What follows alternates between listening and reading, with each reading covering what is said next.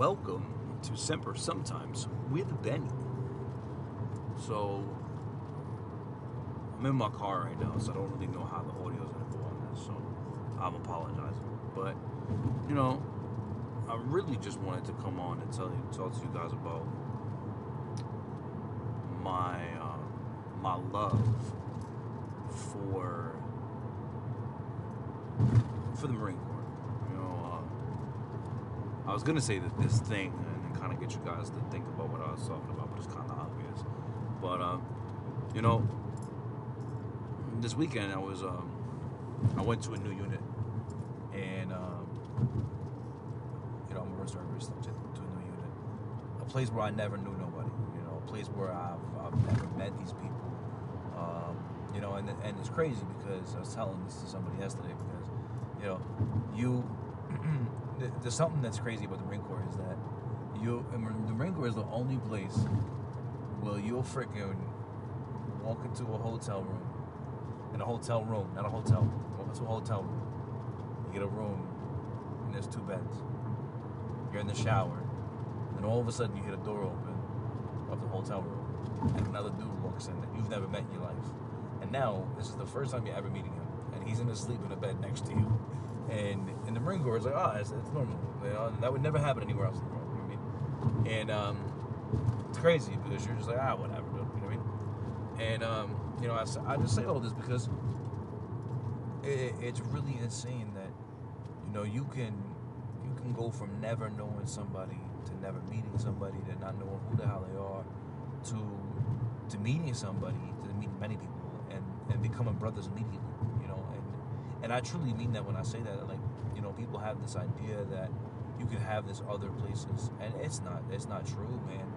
You talk to anybody who was, even people who are in like the NFL or in other major sports, that were in the Marine Corps, or people who are in business or anywhere, in life, cops, firefighters, they'll tell you that the camaraderie that you have within the Marine Corps is something that's unmatched.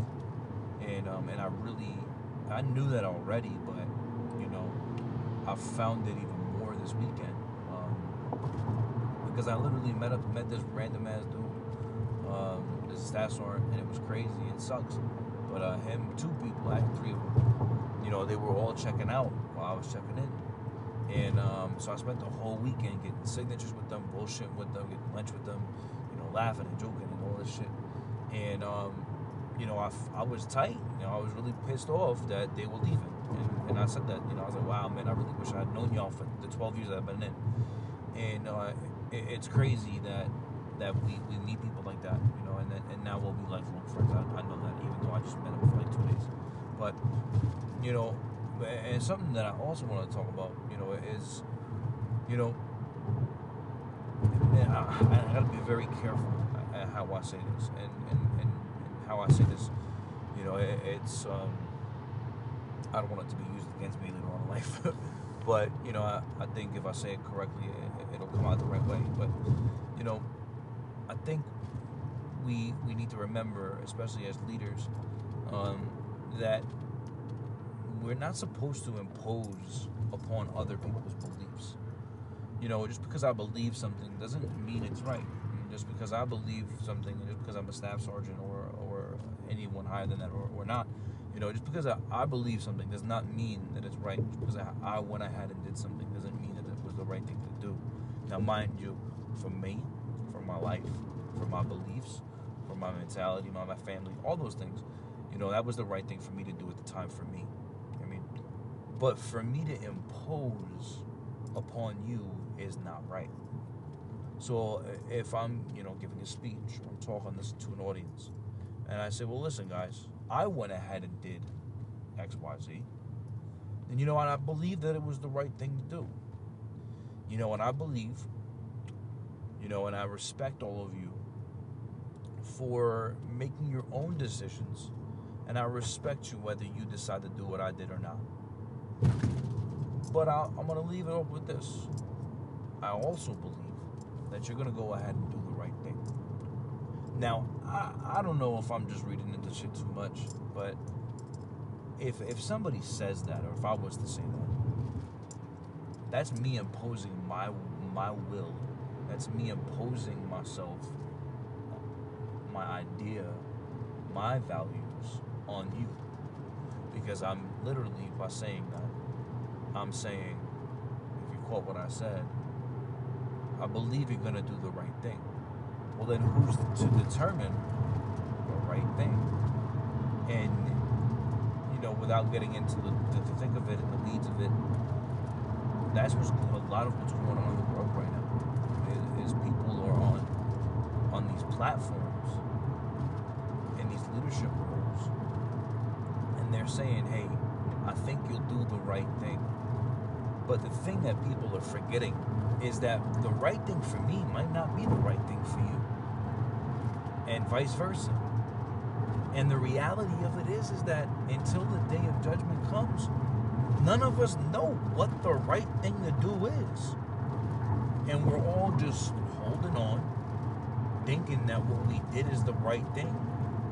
And I pray that what we do is the right thing. And I pray that what you do is the right thing. But at the end of the day, one of us is going to be wrong. But for you or I or anyone to say, I trust you'll do the right thing. Well, hey, bro, just so we get clear here, if I don't agree with what you think is the right thing, well, according to you, then I'm wrong. Like, let's use some common sense here, bro. Like, if I teach you how to, teach you how to fold the bed, and you don't agree with it, you're like, nah, it's not how I like my bed rolled. I don't like my bed like that. I don't like my bed folded like that. And then I come along and I'm like, well, I believe wholeheartedly that, folding your bed this way is the right thing. And I believe that you're going to do the right thing. Well, what did I just tell you? I just literally told you that if you don't fold the bed the way that I taught you, then you're doing it the wrong way. Even though to you, you're doing it the right way. So again, everybody listening, you gotta listen to what people are saying, because they're literally telling you shit like that. That what you believe is wrong. But they're not saying that. But that's what they're saying, if you catch what I'm saying. Oh, and then, another thing too. It's crazy. I think, I don't know, man. I think, really what I'm trying to get at is just, there's so much going on in the world. And I think that we're forgetting about such major things. And we're forgetting about the lives in which we touch, not literally, but, figuratively, spiritually, mentally. We affect a lot of people in every day. And the thing is that whether you believe you do or not, you do. Even if it's one person, it's a person, and the things that you say, the things that you do, whether it's your family, your children, your wife, your kids, or your, Marines or soldiers or whoever it is you're leading in some capacity, like, you're affecting somebody. And sometimes you don't even think about it. You don't realize that people are always watching, and it's the reality. And, sometimes you gotta realize that. You gotta realize that, the things that you're gonna do and the things that you're gonna say are gonna hold consequences. And especially in the position of being in the Marine Corps, like, a lot of times that shit also involves livelihoods or lives. So when you start imposing your views on people and just the way you go about things, you got to remember that, because your opinion, and again, I feel the same way, and I'm saying this to myself as well. If I have an opinion, and I tell you your opinion, first of all, if you ask for my opinion, and I'm gonna say that, hey, listen, this is my opinion on this, and at the end of the day, you're gonna do what you're gonna do. But if you don't want me to give you my opinion, then I'm not gonna offer it up. And that's something, I think as we grow older, we learn. But the reality of it is that, man, listen, opinions are like assholes. Everybody has one. Some are clean, some are dirty. But, you really gotta understand that. You gotta understand that, when you make a decision, there's gonna be repercussions. And sometimes the repercussions aren't just yours. They're not just for your life. They're not just for you. They're for those that surround you. They're for your family. They're for the future, you know. And some things aren't going to be right now. You're not going to know, you know, you make a decision right now, you're not going to know the answer for it. It could be years. It could be a lifetime. You have no idea. It might not even be your lifetime. You have no clue. And that's why you got to be cognizant of what it is you're doing. And then, you know, on top of that, it's like, you know, and a lot of people try to ask me that, you know, why do you love the Marine Corps so much? You know, a lot of people ask that question. Why do you love the Marine Corps so much? As much as everything happened to you, especially everything that went down on recruiting duty for you, why would you ever go back on recruiting duty? Why would you stay in the Marine Corps? Bro, I just do. You know, the Marine Corps should be a place of love. The Marine Corps should be a place of growth. The Marine Corps should be a place of prosperity, you know. And unfortunately, you know, there's people that never got out that should have been gone. You know, there's people that got in that should have never been in. And I think that's where people forget. You know, I think that's where people forget, you know. And one of the guys that I met over the weekend, you know, he was talking about it. You know, he was talking about the fact that, you know, he was saying, hey, man, it ain't nothing personal. It's just business. And he said that, and he kept saying that. He was talking about that. And, you know, and when he kept saying that, I've heard it before, but it was reality. You know, it was the truth of the matter, man. There's some things that, you know, we got to do, and it's not something that's personally, you know, people aren't personally attacking you or whatever the case. But, you know, it really is just, you know, I think really what I wanted to do and what I wanted to, you know, because I've said this before on my podcast, and, you know, I don't know if I'm crazy for doing it, but I talk to myself a lot. I talk to myself a lot. So when I grabbed the phone and I started recording an episode like this, I'm like, hey, I'm not talking to myself anymore. I'm talking to other people that are here. Because it's, you know, I feel like I'm not crazy. You know what I mean? I feel like there's other people that are having the same thoughts. I feel like the other people are having these same ideas. And the reality of it is that, you know, you have great, phenomenal leaders out there that are never going to be given the opportunity to lead because you don't believe they are. You know, and it's like me and Meeks were talking about, you know, Meech, my bad. You know, I was thinking like Meek Mills, but Meech. You know, me and him were talking about it. You know, there's people out there like myself who were shitbags, and maybe I am still a shitbag, but you know, there was people out there in the world who were really shitbags, and then they became something. But a lot of people were shitbags and never became anything. You know, and another thing too, like, and again, this is not, you know, me shitting on nobody or me talking down to nobody, but you know, I checked into this drill, and bro, there was like 7 or 8 Marines that were extremely overweight. You know, I'm not gonna go call them names. You know, they were out of standards. They were, I think like maybe 7 or 2, like I don't know how many specifically, but just for our, you know, platoon alone, you know, out of weight and standards.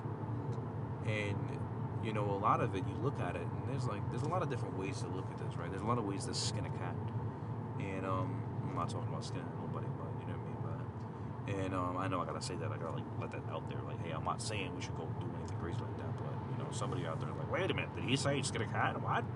But you know, in my head, I'm looking at these dudes, and I'm not gonna lie to you, I'm looking at them, I'm like, what the hell? And I get really disgusted by it, I get really bothered by it. But then I realize, you know, I have my own issues, I have my own demons, right? And I also don't know what the hell is, we're reservists, you know, and first of all, I've never met any of these Marines.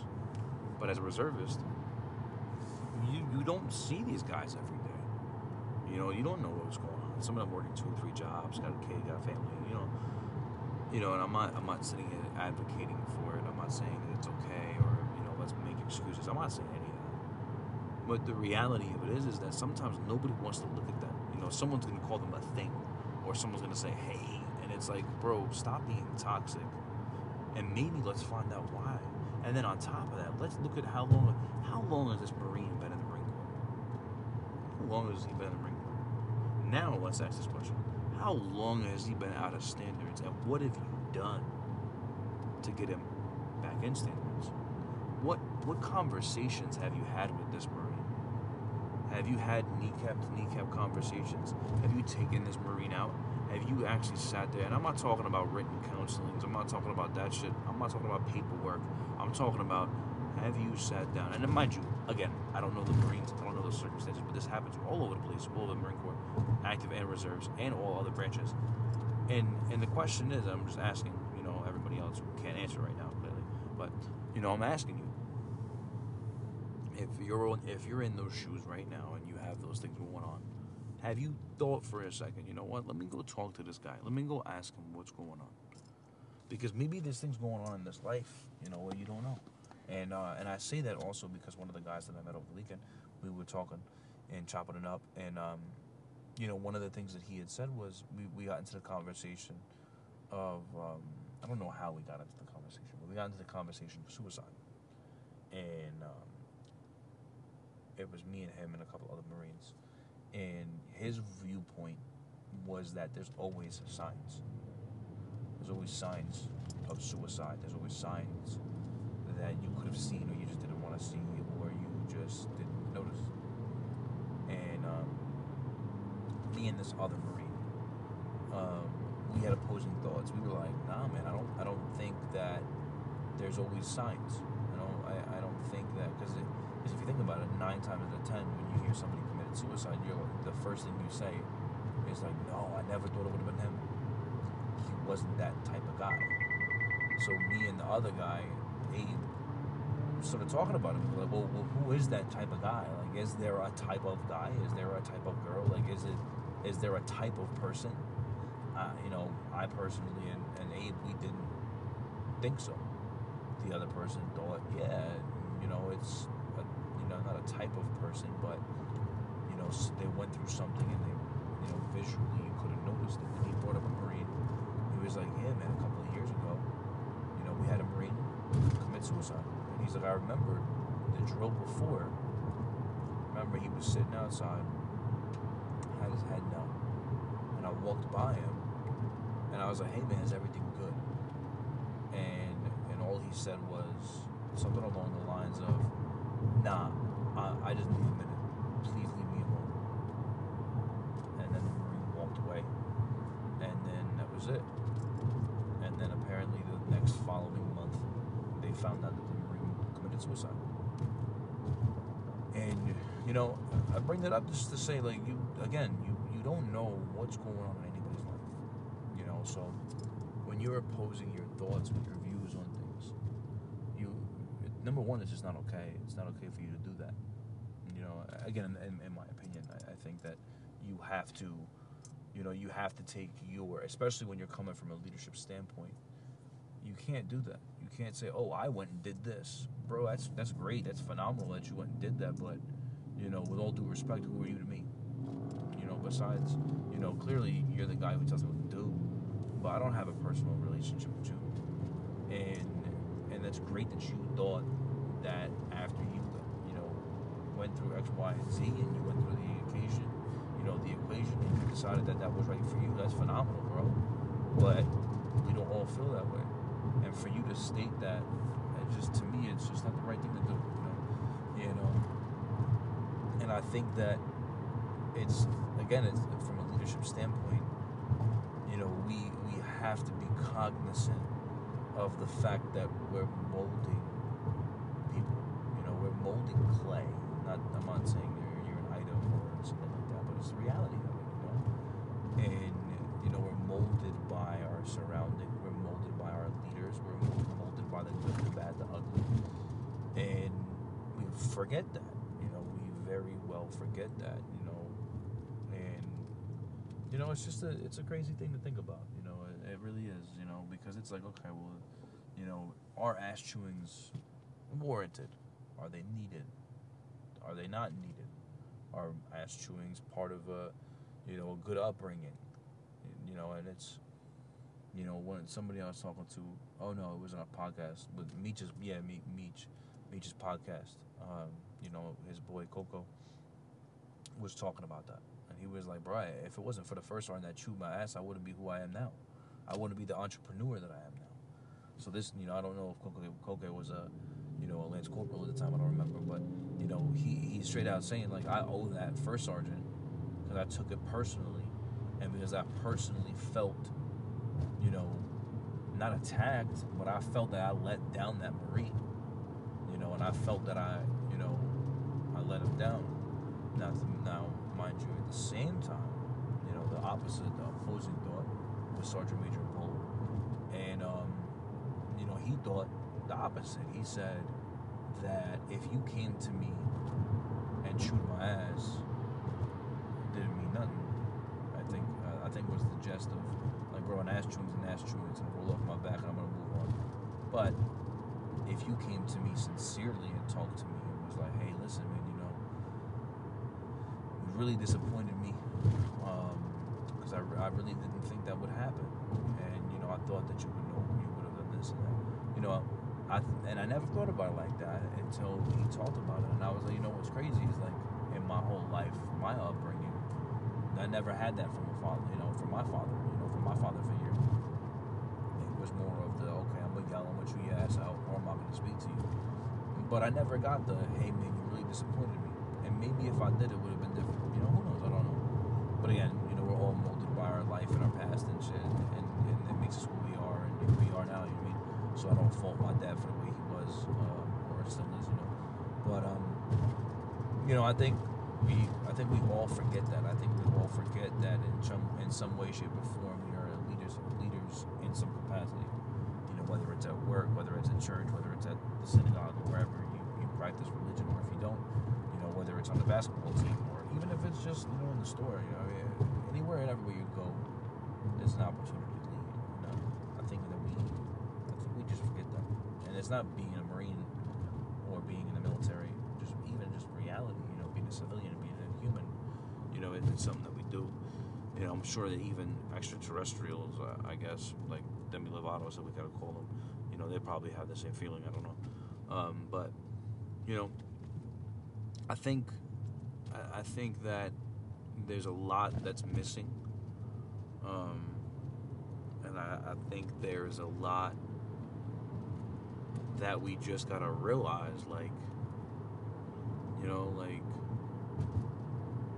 just realize that the things that you do and that you say, and it's an everyday battle. It's an everyday battle, because every day you make decisions. All day long you make decisions, and whether you're religious or you're not religious, whether it's you taking it to God or you taking it to your family, to your wife, to your spouse, you gotta ask opinions, or you don't have to, but you gotta really take a collective thought of what am I gonna do about this.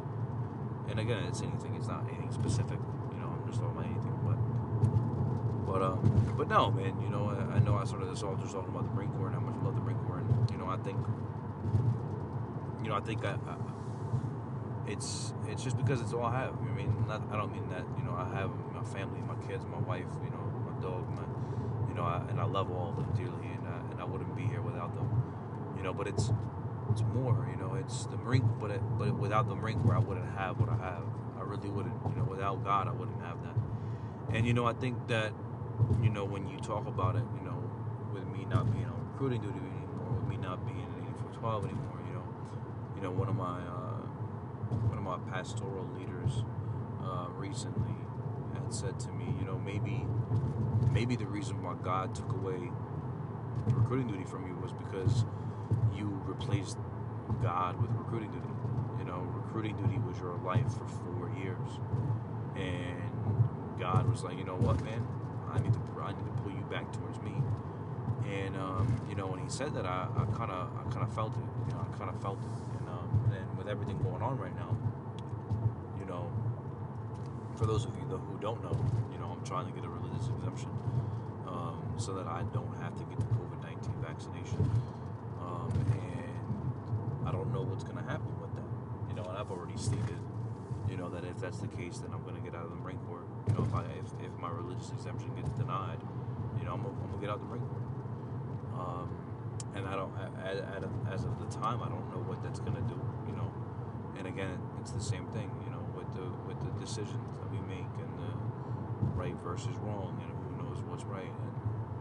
And it's just the reason why I'm even having this podcast, this episode, and talking about it is because I think there's a lot of people right now in the world that are having this same thought.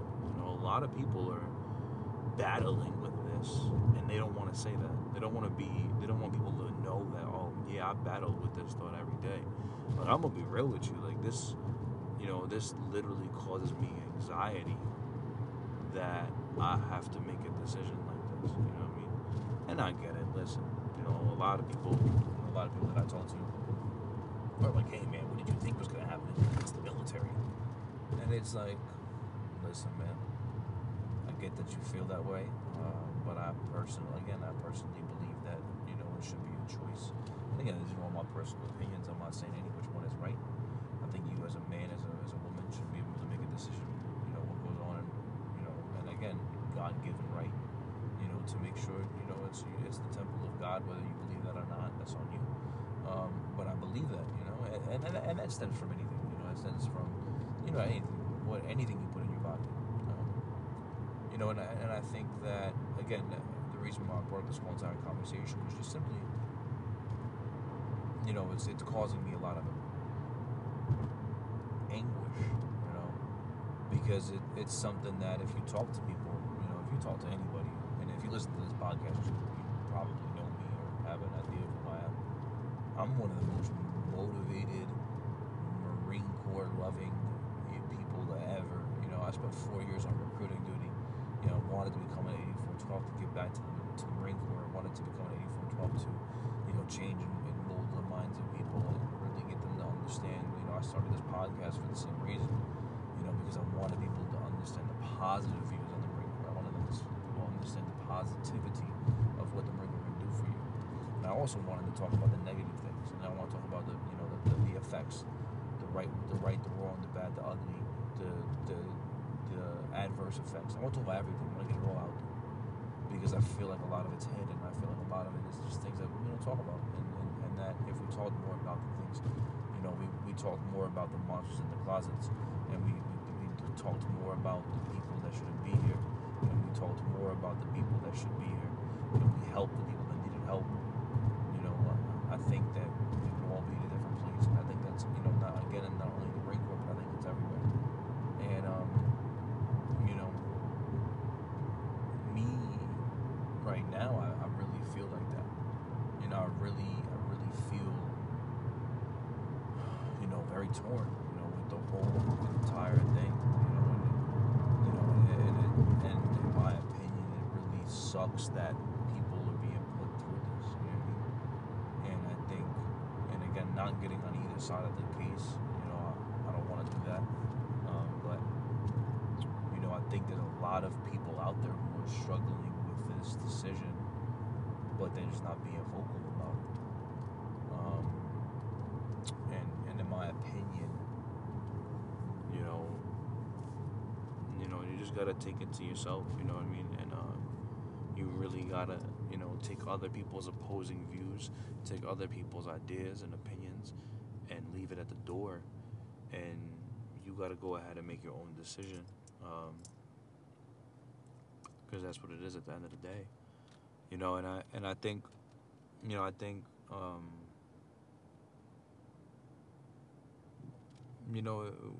we ask the world, we ask God or whatever, why things like this happen. You know what I mean? And the reality of it is that what 9 times out of 10 happens is it grows people together. And you can't know growing together if you don't know tearing apart. And I think that a lot of people are being torn apart. A lot of families, a lot of people, a lot of whether it's companies or friends or associations, like a lot of people are being torn at the seams about some of the stuff that's going on in the world. But it's also bringing some people together. But yeah, I know this is a crazy ass rant, but I just ask, whoever it is, whoever you are that's listening, at the end of the day, whatever you do, right, wrong, or indifferent, start taking some more time to to realize what it is you're doing. You know, and again, this isn't like I'm not going off the rails and talking about something like being biblical or anything like that. Like I'm just talking about like just real life situations. And I'm not saying there's anything wrong with being biblical, but you know, um, I know a lot like some of my viewers aren't Christians and or believe in any kind of spiritual things, but it's just something that I want you to think about. Make sure that you're making the right decision.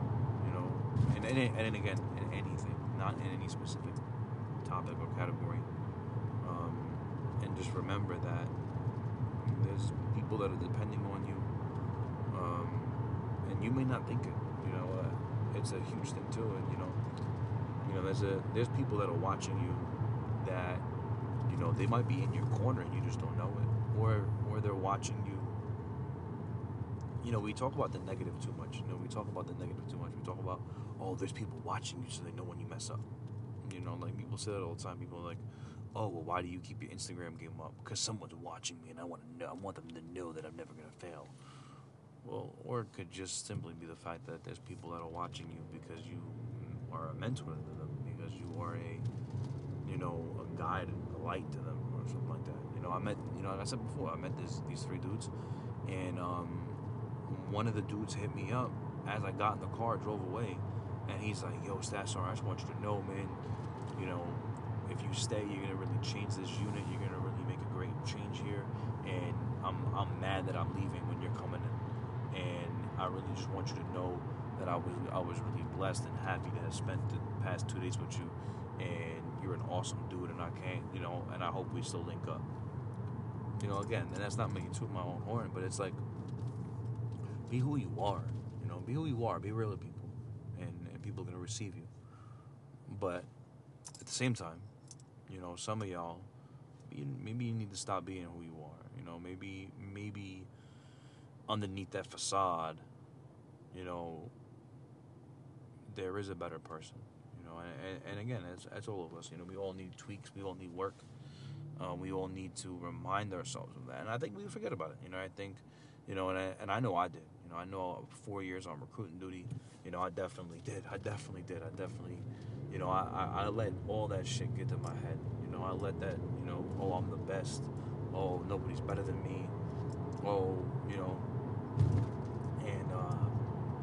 and that caused people to have a lot of opinion about me, whether good, whether bad, whether negative, but, sometimes you just don't realize when things are going on, what's going on, and you gotta look back at life and realize that, you gotta really realize, you gotta look at things and say, what, there's changes that gotta be made, what are you doing, bro? Like, I don't understand why you just took forever to turn right, but, that's the reality of it. There's a lot of things that we can change as people, and we don't. Or we say that we're going to. Like, for instance, I was killing it in the gym. For like 10 months straight. And I don't know what happened. All of a sudden I fell off. I haven't been in the gym. And I've been making every excuse under the book why I'm not going. I've attempted 75 hard, like I don't know how many times. And I keep making up every excuse. Oh, tomorrow I'm gonna be better. And and it's not even about the clout. It's not about the I don't have clout, but it's not about getting clout. It's not about the fame. It's not about the podcast. It's not about any of those things.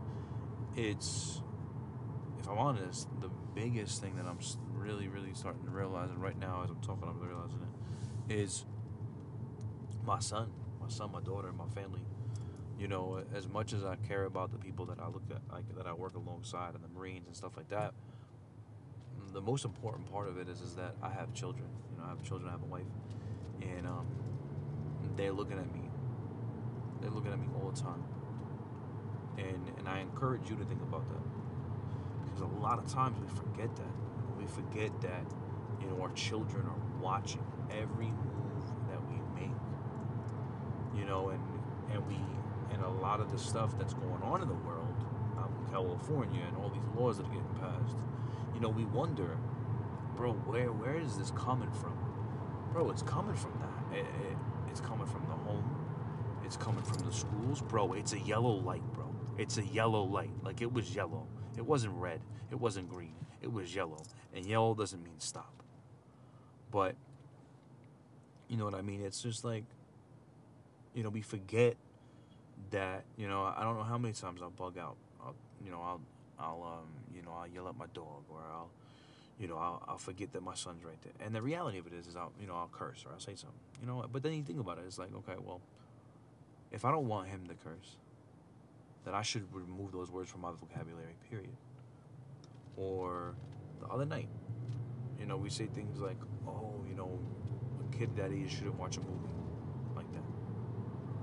So if there's ever an age that you shouldn't, quote unquote, do something, well, then why are you even doing it? You know what I mean? Like, if there has to be an age placed on something, and it becomes okay at said age, then why do it? You know what I mean? Like a movie, or whether it's nudity or it's cursing or whatever it is. You really think about it and you're like, bro, if I don't want my son to watch this, like, I was playing video games, I was playing the new Far Cry, and I thought about it. Like, I don't let my son watch anything to do with killing, murdering, or anything like that. Especially because I'm like, in my head, I'm like, bro, he's 3. Why would I allow that, right? But then the reality of it is that if that's the case, then why am I gonna put that inside of him? Why am I gonna put that in his head, his mind? And why am I gonna put it in mine? And again, I don't know if that's just me going far to the left and me, or far left, right, whatever. And I don't mean that politically. I just mean going off the rails. But I think we lose sight of that. I think that we forget that, because again, a lot of the things that I grew up watching, was, and it's weird. It's weird because I think that's the hard thing too about parenting and about being a human being, is that, my father, growing up, never said I love you. Never did. Only at major life events. Even to this day on the phone. I end the phone call with, all right, I love you, Dad. He'll say, all right, later. And I'm always looking or waiting for that, like, hey, I love you. I don't get it. Now, bro, I don't know how many times I tell my son a day, I love you. I don't know how many hugs I give my son a day. But at the same time, it all depends upon my son. It all depends on my son's brain, my son's thought process, and how he learns to deal with that later on in life. Because later on in life, he might decide, bro, my dad was way too lovey-dovey, and my dad was way too... Now, mind you, I'm not telling you that I'm not hard on my son and that I don't reprimand him, because I do. Because I'm the same, I'm the half and half, I mean. But, and my daughter too. But, that's the thing about it, is like, my son might be the complete opposite, and things like, my dad used to bug the frick out. And I remember growing up, my dad would bug out over the remote. Like, he would come home, and if the remote wasn't exactly where he needed it to be, then he'd bug out, like flipping out that it was gone. And it was like, bro, you left it on the table next to the newspaper. Like, that was you. Like, there wasn't nobody else, but he would bug out. And sometimes I'll find myself doing the same thing. I'll find myself, and it's like, it's craziness, and you say that, even as a leader, being in the Marine Corps, you say things like, oh, I'll never be that staff sergeant, I'll never be that Marine. And then you're doing something, and all of a sudden you're like, oh crap, I'm that guy. I'm the guy that I said I would never was. But then it comes to being hard on yourself, and it comes to you being able to realize it and then make little minor tweaks to it.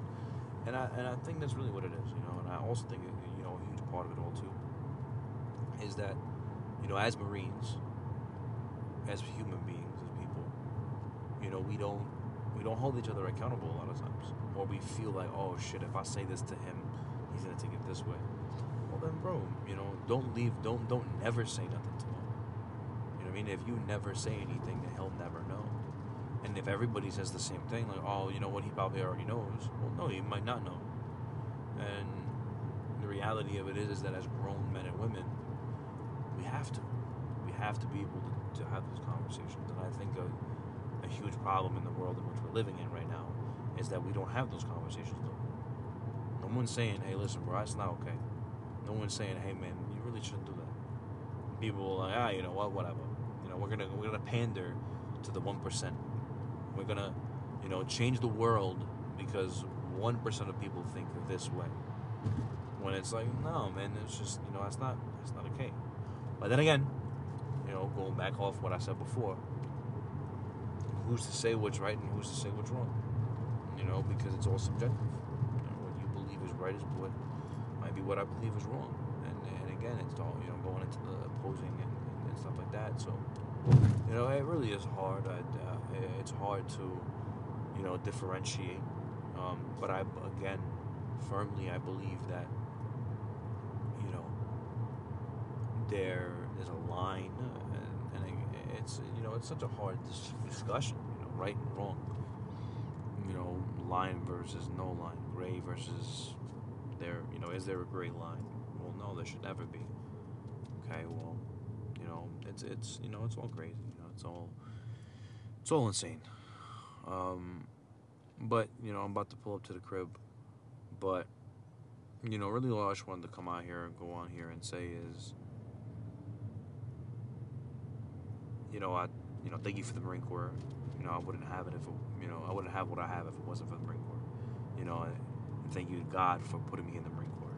Because everything happened this way. You know what I mean? A lot of you don't know this, but I think I've said this in the podcast. But y'all don't listen to all my episodes, which is kind of messed up.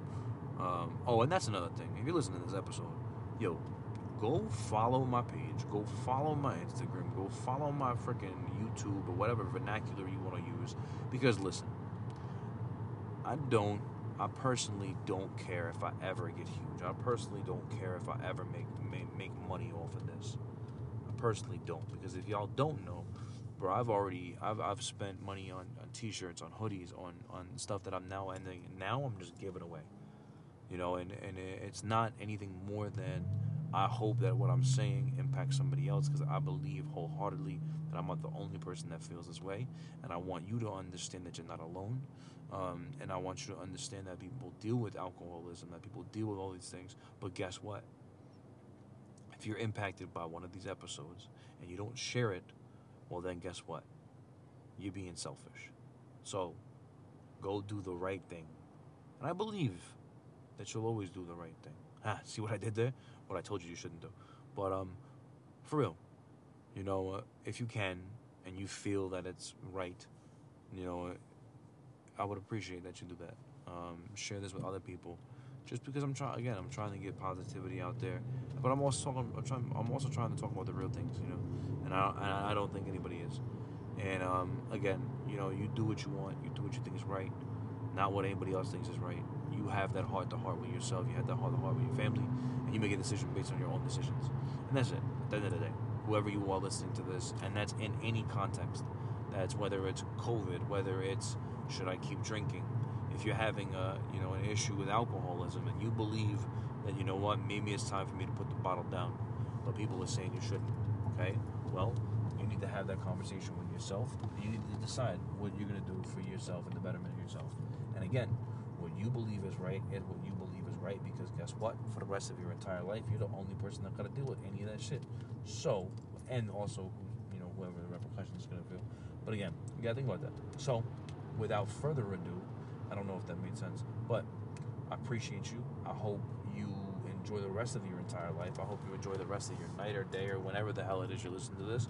And I hope you know that I love you. And whoever you are, somebody else does too. And you definitely need to stay around. And if you heard this podcast and you're listening right now because you heard the podcast, because your ears work and you're hearing, thanks for being you. I don't know who you are, because I don't know who you are listening right now, but I'm talking to you, whoever you are. And, thanks for everything you do. And, good luck with it all. So, So, doozy doozy, baba loosey.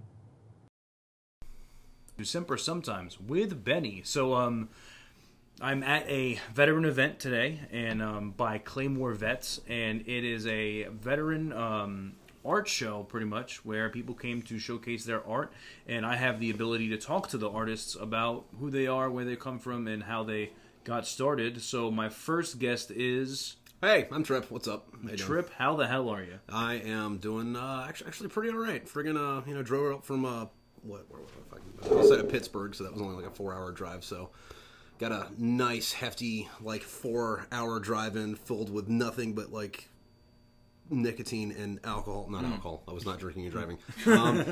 Lot of caffeine and blurring metal. Just be like, all right, the sun's down. Stay awake. It's good time. So who is Trip? Trip, that's me. That's the person talking right now. Sorry, I'm not this weird normally, friggin'. But I was in the Marine Corps for a bit shy of 12 years. I was combat camera and then PsyOps.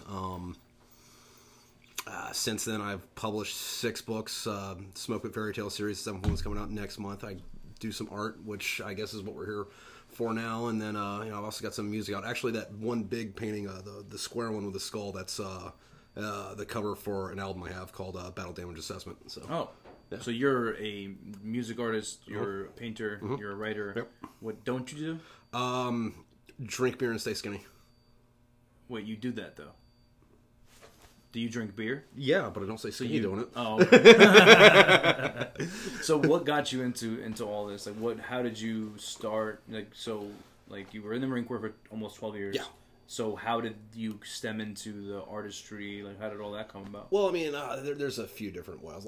Say painting and stuff. Like, I haven't always painted, but like I've been drawing, doodling, whatever for just about forever. And like most of the time while I was in the Marine Corps, I was actually the last Marine to go through the Illustrator course, and then they canceled the MOS like right when I got to the fucking fleet. Oh. And, like, oh hey, you're gonna go do this now. And I was like, oh yay, this sucks. So stopped doing illustrating, I guess professionally then, and became like a repro, which is print fucking monkey. And since that sucked.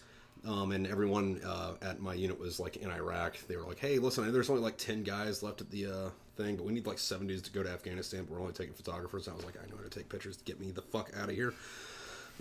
So that led into that, but I've always been like drawing stuff, and then like at some point I got into watercolor just because it was cheap. Like it's all packed somewhere. I was like, I can figure that the fuck out. And then when I got out of the Marine Corps and went to school, we had to do acrylic paintings on a canvas, and that's what got me more into that. I actually wouldn't say I really learned that much at school. Like I didn't even finish, so like that's not a dog on the teachers. That's more of a me not paying attention type thing.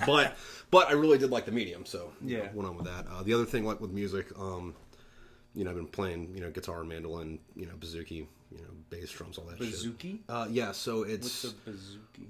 Imagine a mandolin, but it's... I don't know what a mandolin is. You know what a ukulele is? Yeah. Okay, imagine a violin that you play like a ukulele. Like it's got frets and shit. Oh. But a bouzouki is one of those that's like, I think it's 2 octaves lower. Might be an octave lower. What culture does that come from? Irish. Kind of. And so how did you get into that? It's kind of funny because like those instruments were, I think, originally built in like Italy, like during the Renaissance, and then at some point they made it up to like Ireland, and they stopped being played for like say like classic type music and started being made by whatever you call Irish rednecks started playing them, and then they came over to America, and now that's like a lot of like what you hear in bluegrass music. That's not the guitar or the drums, the other weird instruments. That's what those are. So, and how did you get involved in playing those? The mandolin, I got one. I picked one up for cheap somewhere because I was walking around with my then girlfriend, now wife, and she was like, hey, it'd be really cool if you got one of those. I was like, yeah, that would be cool. And then I woke up from my hangover and I was like, oh shit, what the fuck do I do with this thing? And then I was like, oh, this is like easy. It's kind of like guitar, except for exactly backwards and upside down, and the strings are in. This is nothing like a guitar, but fucking, I'm gonna figure it out. And then that instrument's in the same family as, like, say, the bouzouki or the octave mandolin or whatever. So it's like, and those ones, that whole thing, or that whole instrument family is very much like the violin, the cello, the viola, the bass, in the sense that like the only difference between like say like the bouzouki and the mandolin is this one's bigger, but like all the notes are in the same place. So kind of like the first 4 strings on a guitar and a bass, just stretch it out a little bit. So yeah, no, and then always played a lot of music. Like I was the guy in the smoke pit with the fucking guitar. Like I was in a band for a little bit when I was in 29 Palms, and then at some point I was like, I should probably start recording this shit. So, rolled around to that, and then writing. I've always heard stories. You hear them on the smoke pit. Friggin'. You go out, you talk to people about whatever, kind of like you're doing now, but you get to the point where you're like bullshitting about shit, and somebody tells you this like amusing anecdote or something stupid they did in fucking Korea or Vietnam or whatever, and you're like, oh, I'm gonna write that down, that's funny. And then at a certain point, I just have like a whole like book of these like like 5-paragraph long things that were like somebody's dumb story that they fucking did, and I was toying with the idea at one point of making them all like a series of short stories, but I was like, be better is if instead of these being a bunch of like anonymous short stories, I just make all this shit happen to like 2 characters I make up. So, instead of like 50 idiots doing 50 dumb things, you got 2 guys doing 50 dumb things. So, oh shit. Yeah. Also, I guess what spurred me into actually writing, because like everybody has a story. It's just a matter of sitting down and doing it. Yeah. I was in PsyOps, and I deployed on the 31st Mew, so I was on the bottom of Shard, and there isn't a job on ship for PsyOps, so. It's like, hey, here's a fucking Mew with literally nothing to do. So I was like, oh, well, I mean, you know what would pass the time? Let me just start writing this down. So I think that's the best part about it, because like one of the reasons why I started the podcast was just the fact that like so many people think that when you join the military you can't have a life. Yeah, and that's the thing is like I'm a recruiter now for a college, and people are like, oh, I don't know what I want to do, so I'm gonna go to school. And I'm like, that's probably the dumbest thing in the world. Yeah, no, because that's in my expensive. Mind is because you're going to go pay $30,000 or more for something you don't know you want, when yet you can join the military and go figure out all of this stuff and get paid to figure it all out while you're doing it. So like, I think it's awesome that you were able, and that's like one of the reasons again is just like you were able to find yourself while serving your country, and you found yourself in not one way but like multiple ways. Yeah, well, I think it also helps a lot though that like I was in for 12 years, so like that's all my 20s, and most people don't figure their shit out to their late 20s anyway. Yeah. So I just happened to be fortunate enough to still have Uncle Sam paying me to be an asshole while I figured out what the fuck I was doing. Yeah. So what made you join the Marine Corps? How did that happen? I watched Fallujah on TV, and I was like, I want to go fucking do that. So how did you become combat camera? Because you go to the recruiter and you're like, hey, so what do you want to do? And you go in, you're like, I want to be a Marine, duh. Yeah. And they're like, well, there's different jobs in the Marines, and you're like, wait, no, there's fucking not. Yeah. So every job they tell you, it's like, all right, so like motor T, you drive a truck and then you fight the bad guys, and then admin, you do paperwork and fight the bad guys, and whatever the water supply guys are, you clean water and you fight the bad guys. It's like, I'm good at drawing. All right, well, there's a drawing MOS and you fight the bad guys. Like, okay, here you go, buddy. So yeah, but I mean that ended up doing pretty well, because like when I deployed, it was.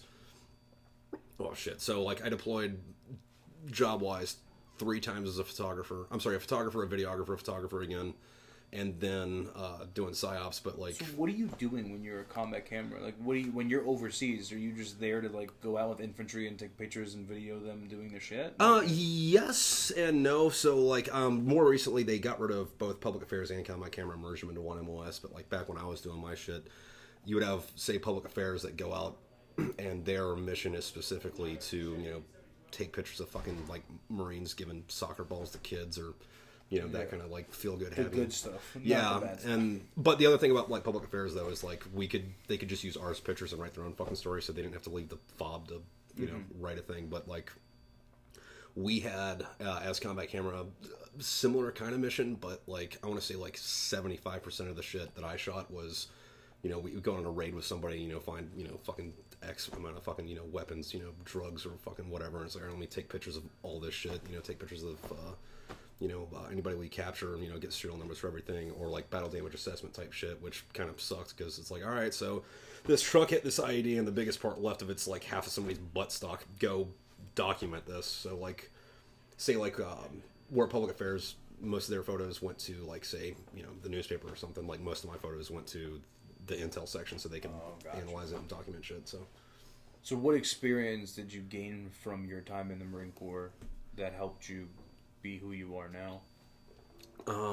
Besides the stories that you now write. Yeah. It really helped me like stop giving a fuck about shit. And not in a like a bad way where it's like I'm gonna go drink myself to death and drive my fucking Jeep off a cliff, but like, because you know how like some people are fucking like talented, but like they can't do anything with it because they're afraid of like taking the step. Yeah. You know, it's like, well, I mean, you know, fucking, I got like, I didn't have to take the step. I got thrown down the fucking hill. So like what am I gonna be afraid of if this doesn't work? You know, because like a lot of people like to do stuff like, you know, you with your podcast or these people with their fucking paintings and shit, but like people won't do it because they're afraid of like, what if nobody likes it, or what if it doesn't go anywhere, or what if I fail? And it's like, dude, man, look.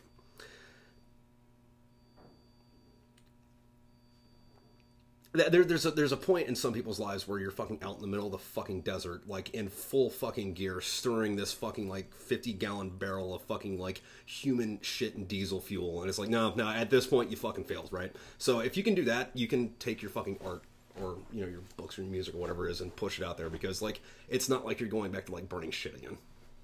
I think that was the most pristine thing I've ever heard on my podcast, and I appreciate the hell out of it. Oh, well, you're welcome. That was, if there was any other way to say thank you to the Marine Corps, I think that was it. Yeah, I mean, like, Yeah. you already did the hard thing. Yeah. Like, and then like say, And you've already dealt with failure, you've already felt failure, you've already faced failure. and in the Marine Corps, And you've there's a seen lot success. of, yeah, in the Marine Corps, there's a lot of like, even if you do it right, you fucking failed anyway. Yeah, Just because, you didn't burn the shit right. yeah. Yeah. So, You're turning the wrong way, turn it the opposite way. yeah, so like, Yeah. it's not like you're going back to burning shit or anything. Yeah. And then like, we'll say like, say just painting, for example, like, hey, I'm going to go paint something. Nobody likes it. Oh, well, paint something Yeah. else. It's not Yeah. like you paint something, you know, it might be good, but like say nobody likes it. All right, well, Or maybe go clean you, the head. Or know? maybe like, you draw it and it's horrible, and then someone's like, "Wow, that's beautiful art. I'll buy it for like all this money." Yeah, either way. I mean, 'Cause like some of it's this- just putting yourself out there. Yeah. Like, quit being afraid of shit. So, like, that's when I said the Marine Corps made me stop giving a fuck. Yeah.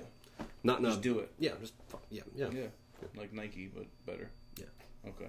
So what's next for you? So what? Actually, before that, what made you get out of the Marine Corps? How did that happen? I used to tell people that I was going to stay until they killed me or kicked me out.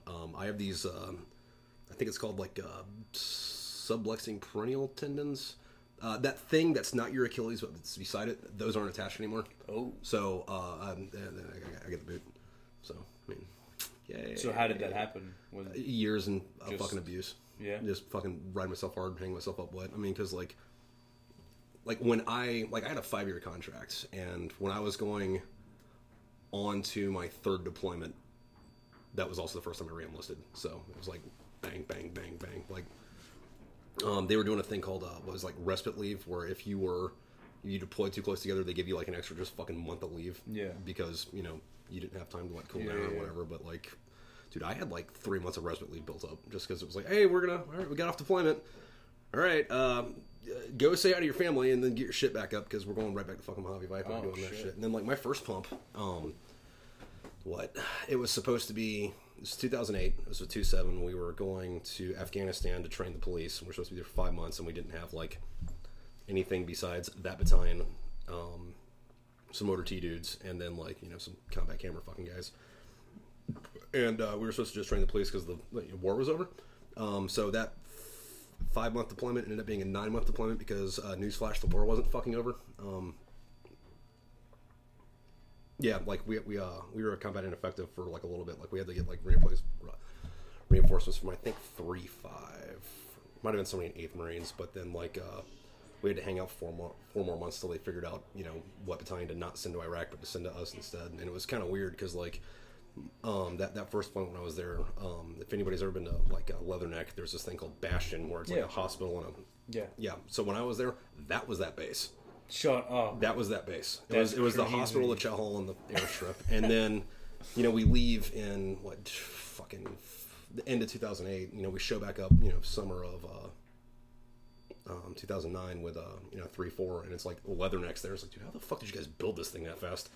So, Well, that's like when I got the Leatherneck, there was no roads, and then when I was leaving, the whole entire place was cement roads through all of Leatherneck. when were you there? I was there in 2011, Okay. March 2011, and then by the time I left, there was like paved roads, and then by the time my boys left, there was like we would go from Leatherneck to Fob Edinburgh, and that would be like a 2-week convoy. Yeah. And by the time we left, they ended up paving roads to where it would be like a 3-hour drive. Oh, nice. Yeah, it was insane. That's pretty. Yeah, I think the only concrete I saw when I was over there was Route 1.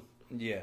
Yeah. But and that was the crazy thing, was just how quickly, like in Jersey, this would take years, but yet they're paving the roads, and like in a week it's like from the Chow on. Yeah, no, because like what that first deployment, like I ran around with a cap platoon the whole time, so it was like, all right, so we're gonna do a thing here, so let's just move a couple platoons over here. But since we were the guys with the trucks, and they didn't know what to do with us as combat camera guys, so like, you're with that guy, you're with that guy, you're with that guy. So like, I don't know, it was neat because like normally as a combat camera dude, you know, like you're the new guy every 2 weeks every time somebody does something new. But since the battalion didn't know what to do with us, you know, we ended up being I ended up being you know, in the same, you know, grunt platoon the whole fucking time. So I was like, yay me. So what's next for you? What do you? I know you said you have a book coming out. Yeah, I got a book coming out December 1st. It's called Women, Barbarians, and Slaves. And then January 1st, I have a book coming out called Locate, Close With, and Destroy. And then February 1st, I have Blood Makes the Grass Grow coming out. Oh, wow. So, yeah. Packing it up. So you're just knocking them all out? Yeah. Well, I mean, the other thing, too, is, like, I've worked on these 3 books for, like, 2 years specifically just to release them back-to-back to ride that algorithm, you know? Because, like, I'm pretty bad about, like, leaving, like, aggressive cliffhangers at the end where, like, I routinely get, you know, people say, hey, I just read your book. I'm like, hey, cool, what do you think? Fuck you for that ending. I'm like, all right, cool. So you buying the next one? I already did. Fuck you, man. So I was like, all right. So I figured I'd be nice, and, you know, if I'm going to, like, piss you off the cliffhangers, you know, at least here's the next one. Quickly, okay. So now I gotta. How many books do you have in total? 6 are out now, and then 3 more, so 9. Soon, Yeah. Okay. So, and what's the first series called? The first one's called Smoke Pit Fairy Tales, and they're all in like one series. So okay. And where can we find you? Me personally, you can find me on Instagram or wherever. But if you just go to smokepitfairytales.com, like all the links are right there for pretty much everything. Okay. So. All right. Well, thank you for giving me some of your time. I appreciate thank you for having me. Yeah, we'll do a longer episode to get deeper into the weeds of everything. Oh, yeah. But Dude, thanks a lot, man. I Yep. appreciate it. Thank you. Yeah.